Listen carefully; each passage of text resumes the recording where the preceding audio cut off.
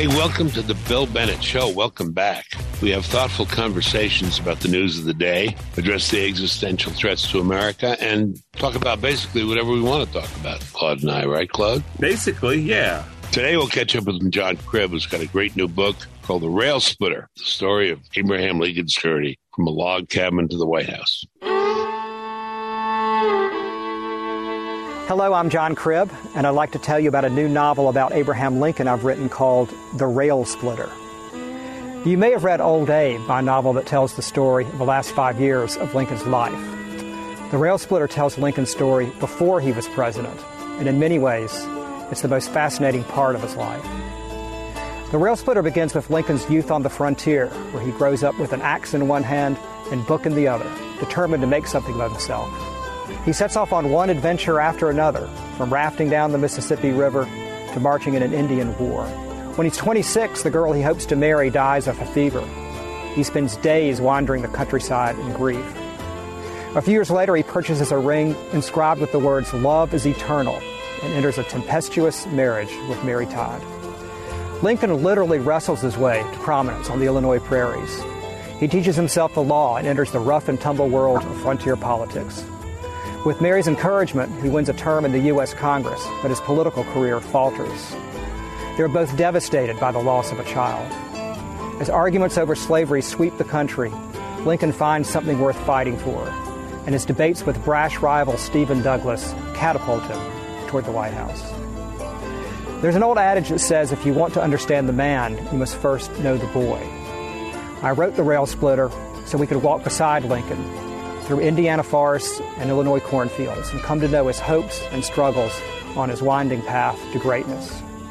Part coming-of-age story, part adventure story, part love story, part rags to riches story, The Rail Splitter is the making of Abraham Lincoln. Even though this book is a novel, I wanted to make it historically accurate. As with Old Abe, I spent years researching Lincoln and his world to bring him to life in The Rail Splitter. The story of the raw-boned youth who makes his way from a log cabin to the White House is a great American story. If you've read Old Abe, please pick up a copy of The Rail Splitter. If you haven't read Old Abe, I hope you'll read both books, starting with The Rail Splitter. Come along with Abraham Lincoln on his remarkable, very American journey. I hope these novels bring him to life and remind you that the country he loved is a place of wide-open dreams where extraordinary stories unfold. John Cribb, that is some video. Well, thank you. Thank you for having me. We filmed that not too far from my house in Spartanburg, South Carolina. It was actually on an old Revolutionary War plantation. Yeah. But the outbuildings that we filmed it in front of date more to Lincoln's time. So. You got a lot of presents in there. Looking for John Cribb, the movie, soon.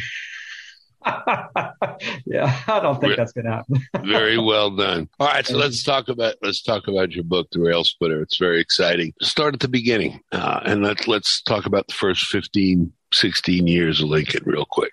Okay, yeah. Well, the book starts him off on the Indiana frontier when he's a 17-year-old. Okay. So there's some looking back to Kentucky, those first, early years. Yeah. Was through age about 8 or so. But I started him off as a teenager, and it's it's really in a lot of ways early on in the book the story of like every other young man, he's facing questions that out there on the frontier that young people still face today. Like what am I going to do with my life? Where am I going to live? How am I going to make a living? How am I going to get along with my dad who wants me to do some stuff I don't want to do? How am I going to find a girl? All that kind of stuff. And it's fascinating, I think, to see that Lincoln, he's such an iconic figure that he was a regular person like the rest of us. You talk about him wrestling his way through life. What did you mean, literally, wrestling? Yeah, when he's a young man, when he turned about 21 years old, he helps his family move from Indiana to Illinois just to kind of get them settled. And he cuts off on his own. And he ends up in a little frontier village called New Salem, Illinois, just west of Springfield. Tiny little village, about 100 people in it, which at the same time, by the way, was the same size as Chicago, also had 100 people in it in about 1832. And he gets there, and his first job there, he's a clerk at a general store, and there's a gang of good-natured rowdies that there that they call themselves the Clary's Grove Boys. And they size up this newcomer and they challenge him. They want to test him. So they challenge him to a wrestling contest. They challenge him to wrestle their village champion, a guy named Jack Armstrong. Had never lost a match. And Lincoln realizes if he doesn't step up to this challenge that they're gonna call him a coward. So people come from miles around to watch these two fellas go at it and wrestle. This is a very true story. Lots of eyewitnesses. And so I won't tell your listeners who wins. I'll let them read the book, but I will tell you that it was actually an important turning point in his young life, and I'll also tell you he and Jack Armstrong end up becoming good friends. It's kind of like the story of Robin Hood and Little John. Yeah. Okay, and we got to get the book right, the Rail Splitter, to find out what happened in the wrestling match. Okay, yeah. That's fair enough. Tell us about rafting. Yeah, twice he built a big flatboat with buddies, friends, and in one case, cousin and stepbrother, and rafted all the way down the Mississippi River to New Orleans. They loaded these boats with frontier goods like live pigs and corn whiskey and, barrel pork, that kind of stuff. And the first time he's a teenager, he rafts. They build this boat on the banks of the Ohio, and they go down the Ohio into the Mississippi and all the way down the Mississippi to New Orleans. Sell the cargo. Then they take a steamboat back home. And then the second time is when he's a young man. That's actually how he ended up living in that little village of New Salem, where he had that wrestling match. He lived there for 6 years because when they were coming down the Sangamon River in central Illinois on their way to the Mississippi, they hit a dam. There was a dam across the Sangamon River there, and they got stuck on this dam. And Lincoln devises a way to get them off the dam. He goes ashore. There's this little village is there on the bluff above the hill where the mill is, and he finds the cooper's shop, and he borrows an auger, which is like a big drill. He takes it out, and he drills a hole in the front of this boat on the deck where it's hanging out in the air over the dam. Manages to drain all the water out that it filled up with, and they push it off the dam. But and again, it's a true story. And but so he's kind of the hero of the day, and he ends up living in that village for 6 years, a very, very important formative years. That's where he gets into politics, is that little village of New Salem, which you can still go to, by the way. All right. So the 6 years he lives there, he's how old? So he's 22? We get around 22 to 28. Yeah. So is this when he becomes a lawyer? He studies law. He does a bunch of stuff when he's in New Salem. He's all famous stories about he's a clerk in a general store, he's a surveyor, he's a village postmaster. But he decides he wants to get into law, and there's no law school out there on the frontier for him to go to. So he gets hold of a copy of Blackstone's Commentaries on English Law, and he just people in New Salem remembered him sitting on tree stumps and fences, just with his head buried in this book and others, and he reads until he is able to, in effect, pass the bar. Wow. And that's been when he after he does that, he moves up the road to Springfield to go into law practice with John Todd Stewart, who's the cousin of his future wife, and he lives the rest of his adult life there. But that little village in New Salem is also where he gets into politics, because while he's there, he's still very young. It's 1832. The people of the village say, we think you'd be good at representing us at the State House. And so he decides to, he steps up to that challenge. He runs for office in 1832. He loses, but he comes back 2 years later and runs and wins and ends up spending 4 years in the State House. And that's how he gets into politics. It's from that little village with 100 people in it. All right. I want to come back to him in the State House, but we're talking to John Cribb. The book is The Rail Splitter. It's John's second book on Lincoln. Old Abe's first book, but you suggest if people are buying the set or one at a time, they should start with The Rail Splitter. So we get him as a young man and then get Old Abe. I got you. Right. Yes. All right. So I want to come back to the State House, but tell me about the love affair, the romance, which breaks his heart. How old is he then, and where does this happen? Yeah, still in his 20s, and this happens again in New Salem. I should say for your listeners, just to be clear, but both of these books, The Rail Splitter and Old Abe, are historical novels. They're written as novels, but as you know, Bill, labored very, very longer than I should have, and hard to make them very accurate. So there's a date at the top of each chapter, so when this stuff happens. This is hopefully this is the real Lincoln. And the conversations that take place, you have researched. I mean, you have a sense that these conversations that the reader looks at and reads occurred, or something much like that. Right. A lot of the research was drawn from old, out of print books of people who knew Lincoln and had conversations with them, and reports from the time, memoirs, diaries, that kind of thing. I built the dialogue with. But Anne Rutledge is the young lady that is really his first love, and he meets her. She's engaged to another fellow when he meets her, but he's from New York State and kind of disappears. So Lincoln moves in and wins her heart, and they come to an understanding. It's not clear whether they were formally engaged or whether it was an understanding, more of an informal understanding, but clearly there was an understanding there, and deep feelings, and then she quite suddenly caught fever, and died. It didn't take in a matter of days. Really, she was gone. What was the fever that was like that? They don't really know. They called it brain fever back then. It could have been, it was something was going around. That summer that she died was a strange summer. It got real cold and it got very hot, and it was humid, and a lot of people got sick. So she passes away. And this is one of the, really, I think, the two times in Lincoln's life where he becomes maybe genuinely what you could call, depressed. Like clinical depression, real depression. I think, where he was not functioning for several days very well. He went out and just was wandering in the woods, and his friends had to come find him and take him back to, there's a couple of the Greens, and they took him into their house. No, real grief. Yeah. And he gradually comes back, but that's one of those episodes where he really, I think, is truly depressed. He marries Mary Todd, but the feeling wasn't as intense there. You think? I think it was It was definitely, I think. I mean, they're different. People have different opinions about this. There's some historians that think it was a sort of a loveless marriage. I don't see that. I think he genuinely loved Mary Todd in a different way. I think Mary Todd was, in some ways, he was attracted, I think, to people that needed taken care of in some ways, and she was one of those people. She is very strong in some respects, but in other respects, she was almost childlike. Very, very different person from a very different background. I mean, she was from a well-to-do family. Right.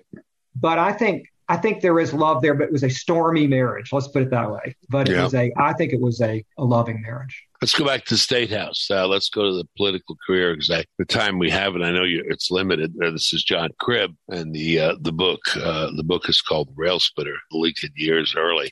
State House, beginning of politics. Let's take it from there to one of my favorite parts of American history, the Lincoln-Douglas debates. Yeah. Well, the state, when he first is elected to the State House, the capital is a frontier town called Vandalia. And so Lincoln gets down there and makes his mark pretty quickly. Back then people didn't make careers out of being in politics. So most of the people that he was in the State House with as a freshman were freshmen just like him. But people pretty quickly realized Lincoln's capabilities. As a matter of fact, that delegation from Sangamon County, where he's from, is a very impressive group of people. They called them the Long Nine because there are 9 of them, and they were all extremely tall guys for the most part. And they turned out to be, future senators and all kinds of judges, impressive people. But Lincoln, he spends 4 terms in the State House, and that's really where he, first hones his political skills. He was not known, though, really, he was known as a very clever person and a good politician. He's one of the politicians that helps snatch the seat of government away from Vandalia and move it to Springfield, where he's gone into practice, to law practice. But I think at that era, in the State House, he, in some ways it was his preparation for greatness, a proving ground. Okay. But he's a young, raw-boned politician that makes mistakes, and we don't really see the true, really mature Lincoln until years later, after he's been out of office for a while, served one term of Congress, and then just spent some time as a lawyer. And then when he steps onto that national stage for the first time in the Lincoln-Douglas debates, I think that's that period is where you really are seeing the great Lincoln emerge. John, how old is he with the Lincoln-Douglas debates? Well, those were in 1858. So he was just, 49? Mm-hmm. Okay. All right. So, and it catches fire, this idea of equality and slavery. This catches fire in his brain, right? And this is, and the Rail Splitter tells us about these debates. Yeah. This is all you track right. So you're at his side every page as he's going through all this stuff. And he, well, there's some of the great debates in American history. There's some of just the greatest things. They really are. And that's covered. You kind of live through those debates with him. He, back up a little bit, he serves one term in Congress, and then he's out of politics for several years, practicing law. Well, I shouldn't say he's out of politics. He's out of elective office. He has a hand in politics, but he's practicing law. And that's really a period where, in the view of most historians, it's a lot of inward looking, period, but also a period where he really thinks through all these issues. And then the Kansas-Nebraska Act comes along in 1854, which opens the door to the possibility of slavery spreading out of the South and into the rest of the nation. Okay. And that's when he jumps back into politics. He runs for the Senate in 1854, really early 1855. He loses that election. But then Stephen Douglas is up for election again in 1858. So Lincoln takes him on. And that's why those debates take place in 1858. He's running for the Senate against Stephen Douglas. Douglas is getting all the attention. Wherever he goes, there's a big crowd. He's one of the most famous politicians in America. And a great speaker, right? And a fantastic speaker. And a very, some people love him, others hate him. But Lincoln starts off the campaign just kind of following him around. And Douglas would give a speech and crowds would come. And then after he spoke, when he was done, Lincoln would step up and say, hey, if anybody wants to hear what I have to say, come back tonight or come back tomorrow. And this happens a couple of times in Springfield and Chicago. But then Lincoln and his team challenge Douglas to, one-on-one debates. And Douglas at first doesn't want to do it. I mean, he thinks, well, why should I give, Lincoln any attention? Yeah, this sounds familiar. Yeah. But, he realizes that if he doesn't accept the challenge, that he'll be called a coward. So they decide they will have 7 more debates in the remaining 7 counties, since they've already done Illinois, Springfield, and Chicago. So they'll do these seven more debates, 7 different towns around the state, and farmers and shopkeepers flock by the thousands to come hear these two guys hash it out over the great issues of the day, especially slavery. Yeah. Let's dig into that just for a second, because I've marveled at this as you've told me about it. These debates were not like the TV debates we see now, which go about 40 minutes, count commercials, maybe an hour. How long did these debates go? They were 3 hours apiece, I think. It was like unbelievable. Yeah, I think the first, and they alternated who went first, but the first speaker would go an hour and a half, and then I think the second speaker would go for the rebuttal of an hour, and then the first speaker got to come back for a half an hour more. I think that was the formula. And the crowds were in the thousands? They were big and they were raucous. How did they hear? I mean, there was no microphone, no amplification, right? Yeah. I don't think all of them did hear, although they were, orators were very, very good at projecting their voices back then. So they could throw their voices a long way. Stephen Douglas, even though he was a short man, was barrel-chested, and that was one advantage. Yeah. And he was known for projecting this voice. Lincoln's voice he could project too was a higher, kind of twangier voice, but he could get it out there. But these debates have been described as it's kind of like part circus, part like people go to a football game. It was political theater. Yeah. People would comment to the speakers sometimes while Lincoln and Douglas were speaking. People would yell back at them, and then they would respond. And it was they were kind of raucous affairs, but people loved them. And there were stenographers there from newspapers that were taking down, what these two guys said, because newspaper editors pretty quickly realized that something special was going on out of the prairies of Illinois. Right. And so these speeches were reprinted, or these debate speeches were reprinted all over the country, and that's why they got so much attention. And it could be argued, as several scholars have argued, this was the most serious debate ever on the doctrinal foundations of America, equality.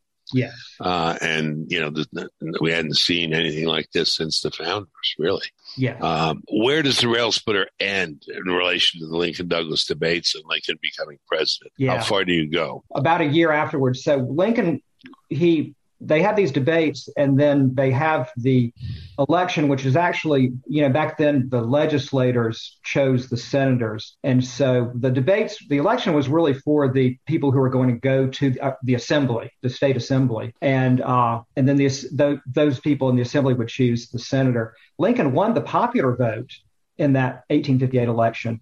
But because of the way, just the demographics of how, the votes were apportioned, there were more Democrats took seats in the legislature. Yeah. So Douglas is sent back to the Senate. So Lincoln loses, and the rail splitter ends shortly after that, because as I say, these speeches were reprinted all over the country. And the last chapter in the book is he runs into a colleague, a fellow attorney of his named as Jesse Fell, and Fell pulls him aside and says, "I've been traveling back east, and everybody's talking about you. They've been reading these debates, and you ought to run for president. And can you provide me with some background information on yourself?" And Lincoln's initial reaction, and it may have been, just simply being modest, because I think he, by the time his mind was churning, he said, "You're crazy. Nobody's going to vote for me." And Fell says, "No, I want to do this." So Lincoln goes home and talks it over with Mary. And the book ends as he's just beginning to pen to paper for that. And then, so in late 1859, and then the old Abe picks up in this May of 1860 when he's in Decatur, and the Illinois Republicans are getting ready to put him forward. Got it. John, I'll step back from the book a second. It's almost a commonplace. I'm sure you've seen it. When people say don't get discouraged, who was the person? And they list all these things, all these failures. And if you were listening closely over the last half hour, turns out Lincoln lost a lot of elections, right? Yes. Yeah. He actually, is it true? He actually lost more elections than he won. Of course, he won some big ones a couple of times. Yeah. But he lost a lot, right? I mean, this is used as a message to don't get discouraged. Yes. Because look at the case of Lincoln. Is that fair? Yeah, it is. He did. He had setbacks along the way, just like everybody else. He lost elections. The business world, he went into partnership with a friend when he was a young man in that village of New Salem, and they tried to start a general store, and it was a bad idea from the beginning, and they went out of business owing thousands of dollars that it took him years to pay off. In the law, he met setbacks. Great story that I tell in the Rail Splitter about how he got involved with a big case that was tried in Cincinnati involving the McCormick Reaper. And he was so excited to be part of this huge case. It was a patent infringement. He goes out there and this is the McCormick Reaper we're all familiar with. Yeah. The invention, the Great Reaper. Okay. Yeah, there was a company called the Manny Company that was suing the McCormick Company. And so Lincoln was on the Manny team, and he gets out to Cincinnati, and he's all excited about being part of his case. And he gets off the train and walks to the hotel where all the other lawyers are staying. And there's one of the lead attorneys on his own team was a very well-known, successful attorney from Pittsburgh, but he's a very arrogant guy. And he takes one look at Lincoln and he says, "Who hired that long-armed baboon?" And he says, "He'll do us no good at all." And he completely cuts Lincoln out of his case. He won't let him say a word in the courtroom, won't let him accept his briefs or anything. And, a lot of people might have gotten discouraged and just quit the whole business. But Lincoln, I think he makes up his mind to just even, be the best lawyer he can be. Here's the great thing, the kicker. Years later, when he's president, he hires that arrogant attorney from Pittsburgh to be in his cabinet. His name is Edwin Stanton. Hires him to be his secretary. Edwin Stanton. Yeah. He's a great cabinet member. They work well together. They become good friends. Stanton is the one when, he's at Lincoln's bedside when he dies, and he says now he belongs to the ages. But wow. Lincoln hired him even though he dissed him all those years. Well, there's a lesson there too, isn't there? Right. This is a great book, I think, is for for all ages, of course, but for young people, because this is a story of a life's journey. And it is, generations of Americans have been inspired by that journey from a log cabin to the White House. And that's one reason I wrote this book. I don't want us to lose that sense of inspiration over Lincoln's story. American dream comes true. Exactly. It comes true for Lincoln, right? Right. He had it rough. He had it much rougher than most of us, right? Yes, precisely. Thank you, John Cribb. The book is The Rail Splitter. The author is John T.E. Cribb, and I'll tell you, you can trust it. I have worked with this guy, Mr. Cribb, and this guy is careful, meticulous. Gosh, you were all over the place, all over the Lincoln birthplace and every place else through writing this book. Thank you, John Cribb. Thank you. I appreciate it. Thank you, Bill. You betcha. Bye. Thank you. Well, that does it for today's show. To catch up on previous episodes of the show, go to thebillbennettshow.com. You can follow me on Twitter at William J. Bennett. You can like me on Facebook. Just search Bill Bennett. Feel free to email the show. I'd love to hear from you. It's billbennettpodcast@gmail.com. Please share the podcast with your family and friends, and we'll catch up next week.